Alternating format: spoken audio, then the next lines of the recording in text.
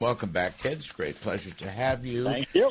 So we all know that we have to pledge allegiance to making the Trump tax cuts permanent. We know that.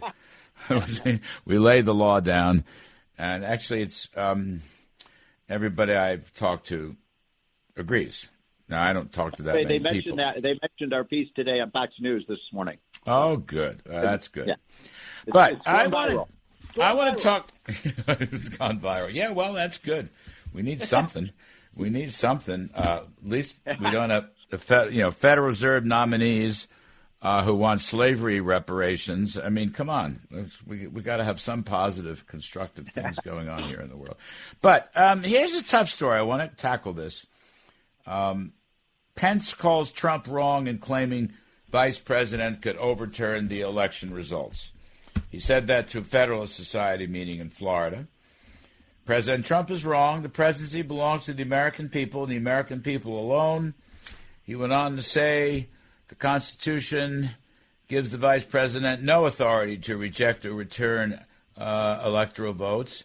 And he says, I have no right to change the outcome of our election, and Kamala Harris will have no right to overturn the election when we beat them in 2024. And he argues that we should be looking ahead. We should be looking ahead and going beyond that. And President Trump countered, former President Trump countered by basically disagreeing. He says that's why the Democrats and rhinos are working feverishly together to change the very law that Mike Pence and his unwitting advisors used on January 6th to say he had no choice. If there is fraud or large-scale irregularities, it would have been appropriate to send those votes back to the legislatures to figure it out. The Dems and rhinos want to take that right away. A great opportunity lost, but not forever. In the meantime, our country is going to hell. All right. I'm going to let Liz Peek start this, okay? I'm going to let Liz Peek start this. It's a wonderful story, isn't it? Go ahead, Liz. By the way, Mark Simone asked me at dinner Thursday night. We had our dinner with John Katzman. He says, when's Liz Peek coming back? When's Liz Peek coming back? That's cute. I said I think this obviously is a statement by Mike Pence to try and divorce himself from President Trump and from 1-6. I think anyone running in 2024, as clearly Mike Pence hopes to do, will have to not be associated with the protests, riots, whatever you want to call them. I don't call it an insurrection on January 6th. And I think he had to do this for his own career. I don't personally think that Mike Pence is going to be a very strong candidate in 2024, but, obviously the seasons change and we will see. I'm sad, really sad, Larry, that President Trump can't let go of the 2020 election. I think this is a mistake for him, for his legacy, for the people who believe fervently in his policies, as I do, and who want his policy regimen to go forward unblemished by this continuing running soar of the 2020 election. I wish he would come forward and say, I believe there were irregularities. It is something that we have to put behind us and fight for the future, because that is what we all should be looking at now. Steve Moore, you tried to talk him out of this, didn't you? Didn't you tell me that? You saw him at Mar-a-Lago at dinner, and you said that we should be talking about economics, but he wanted to talk still about the 2020 election? Steve, are you there? Sorry, I was muted. First of all, a couple of quick things on this. One is, Liz knocked it out of the park. I mean, I couldn't agree more. I mean, this is bad for the party. It's bad for Trump. It's bad for everybody that Trump can't seem to get past. And look, there are clearly irregularities. I do believe if we had a conventional election in 2020, there is no doubt in my mind that Donald Trump would have been the winner. Now, that being said, I got to say, two of my favorite people in American politics, and I've been in this game a long time, are Donald Trump and Mike Pence. I love them both. And I hate, Larry, that these two are feuding. And it saddens me. Another point, Mike Pence is no rhino. I've known the guy for, a long time. He's been a hero of the conservative revolution. So let's get past this. I mean, come on. And I think they were a great team. You were there, Larry. I mean, don't you agree with me? That was a great team of Trump and Pence. And Pence was a very, very loyal vice president. Yes, he was. That's the thing. His entire brand, to most people, I think, who watch these things casually or with some interest, is his loyalty to Donald Trump. So this is really a sad moment, but I think probably Pence had to do it. And really, I wish Donald Trump would just ignore it and let this die. Yeah, I mean, the thing is, look, I think, Lizzie, you made a great point. You really did. Your opening statement was terrific. I'm very loyal to Donald Trump and will remain so. I'm also very loyal to Mike Pence. I agree with Steve. Those two guys are great political figures. Mike Pence is not a rhino. You just cannot. I'll tell you, let's see. Sometime around 2005 or 2006, Steve, the old Human Events newspaper nominated Pence to be the Conservative Man of the Year. And Human Events was a damn conservative newspaper. Yeah. And I was the guy they asked me to write the interview. That's how I got to know Pence, actually. Yeah. And we talked for hours about it, and then I wrote it up. And they did, to Liz's point, their achievements, their policies were, as good as anything we've seen in 40 years, since the Reagan days. So that's the key point. We want to go forward with the policies and make the Trump tax cuts permanent, deregulation, energy independence, be competitive around the world, have a strong defense. Secure borders. Secure borders, that's correct. I mean, those are the things we need to really hammer away at. I understand why Mike said it, and I respect him for saying it. I think he had to. It's been festering for a while. Exactly. But let's go back to the policies, because Biden is trying to reverse all the policies. That's the thing. And, Larry, I think that is what's so crushing, is that the disaster of the Biden White House revolves around a single focus of Joe Biden, which is to overturn everything Donald Trump did, whether it made sense or not.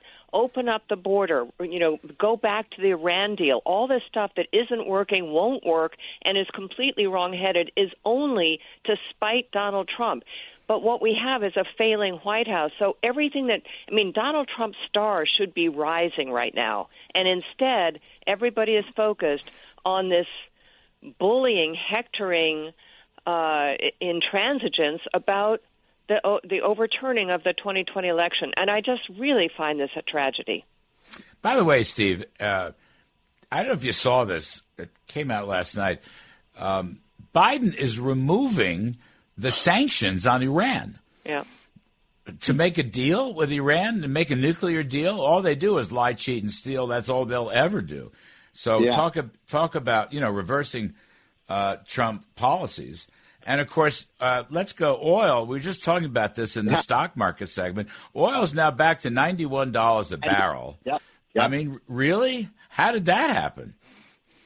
So of all the issues that Biden is wrong on and the left is wrong on, I think their war on American energy is very few Americans understand the logic of this. But when you have $90 a barrel oil, we should be producing as much of it here at home as we can. I mean, just as a matter of national security and as a matter of economic security and jobs. I mean, I don't really understand this. Is there anybody who really believes that we can power a $23 trillion economy with windmills? I mean, really, that is the most absurd concept. I mean, you would grind the American economy to a halt. Now, something really important happened this week that's not getting enough attention. I mentioned a few weeks ago on your show that it might happen, and it now has.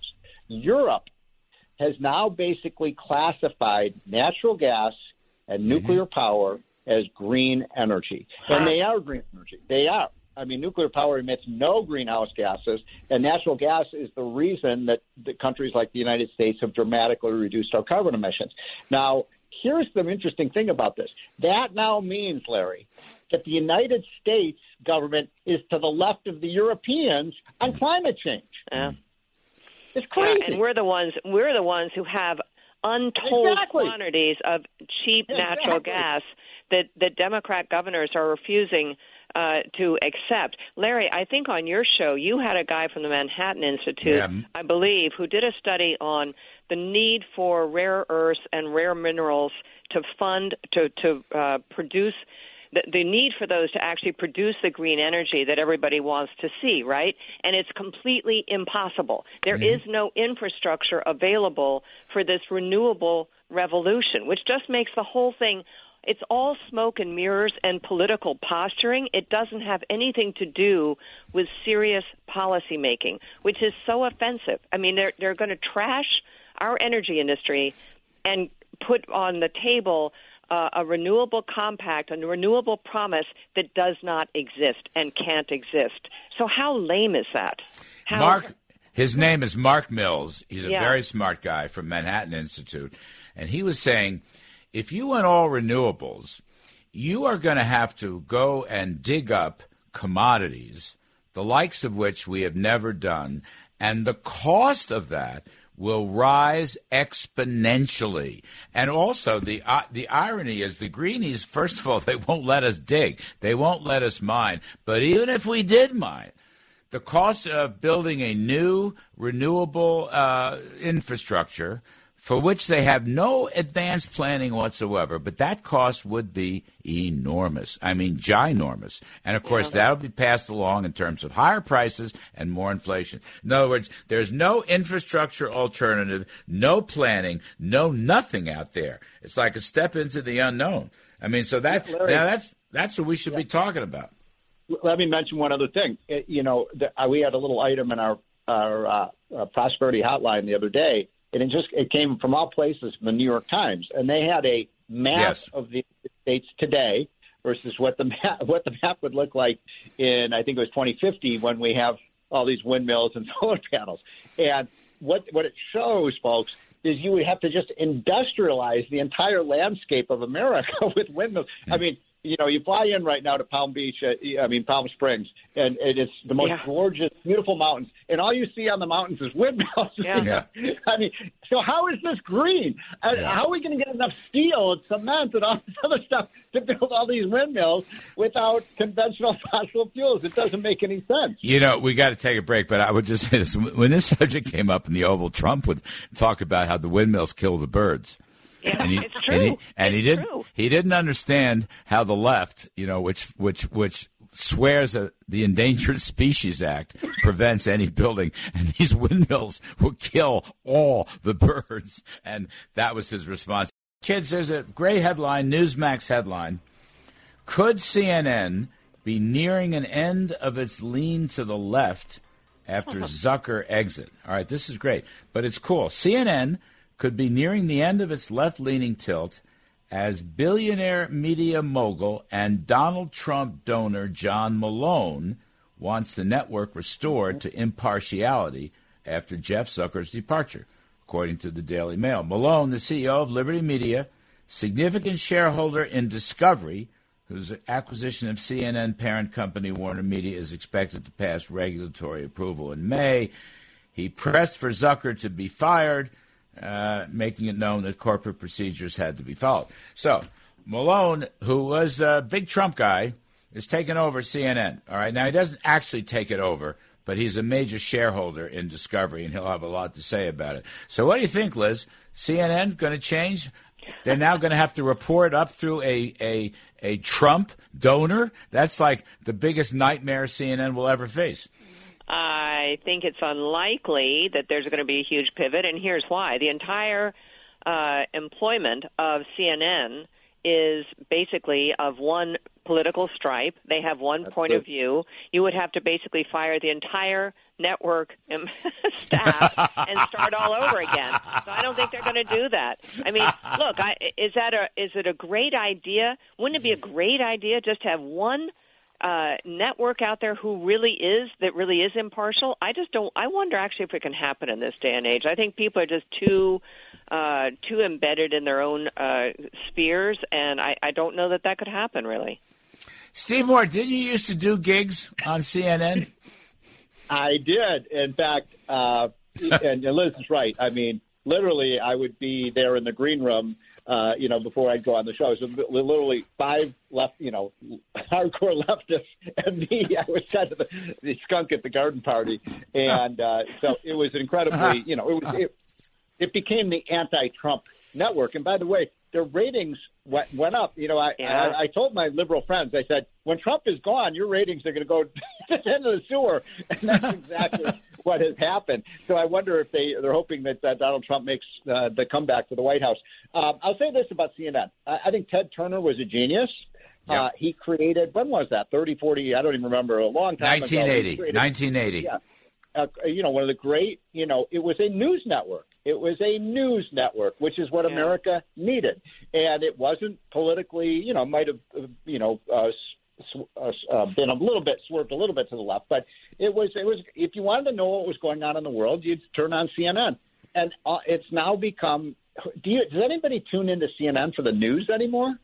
I mean, it's heartbreaking that it has gone down so much. And by the way, I got to tell you one quick funny story. When I was working at CNN, Donald Trump loves to watch TV, as you know, and so he would watch me and he'd get me, why did you say this? Why did you say that? Well, if I say only good things about you, Mr. President, they're never going to, they're just going to think I'm but what was funny is people don't know this, but do you know who the executive producer was for his TV show, The Apprentice? No. Yes.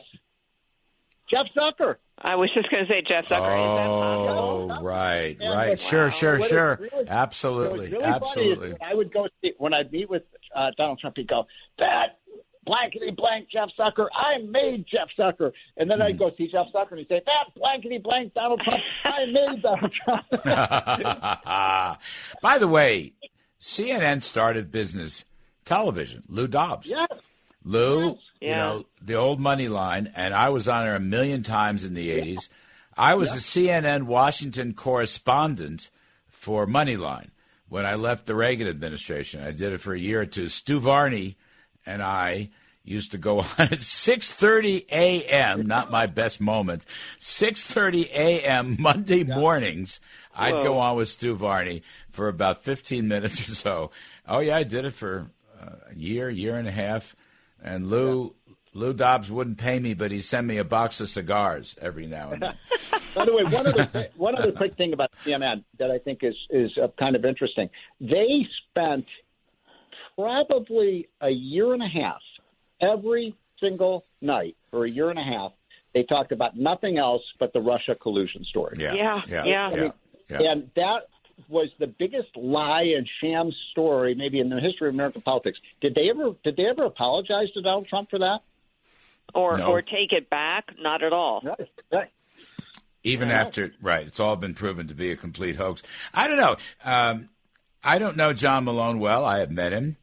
He's a very strong guy. It's an interesting story because you're right, Liz. They'd have to fire everybody, which they're not going to do. But they could start, firing some. I mean, they could start at some of the more visible ones. I mean, look, they got rid of Chris Cuomo. And I wouldn't be surprised if there were some changes. So I don't know. We'll see. I don't really care. At least they could start to hire a couple of right-leaning hosts and at least have a diversity of opinion, which there is not at all on. I mean, I think Fox really deserves more credit than it gets for having people on the right and the left. And we all know who they are, and some of them are newscasters. But there's always some element of which stories you want to present and everything. But I think they do a pretty good job, I do, of having opinions across the board. Yeah, no, they do. And then actually, I could interject something. I do know John Malone. John Malone was on the board of the Cato Institute, a libertarian, and a great guy. I mean, a brilliant businessman, incredible. And he is anti-big government. He's a free market guy. Yes. And so he's quite impressive. And I think he has it in him to turn around CNN. I mean, he's basically said, hey, let's make it a news network again. Shocking idea. Well, MSNBC is also poisonous. I don't see any changes coming there. Poisonous, honestly. I used to do, when I was with CNBC, and I'd go on MSNBC, some of their programs, and you'd have two anchors and another guest and me, and it would be like three people just yelling at me. That's all they would do. They would yell at me. I'd be a lot of times I'd be on the set, and I just have to sit there because I couldn't get a word in edgewise. Larry, you can hold your own in those circumstances, I'm pretty sure. I don't know. It was just so I don't want to leave MSNBC out of this conversation. Anyway, kids, you're both fabulous. Liz Peek, welcome back. Steve Moore, as always.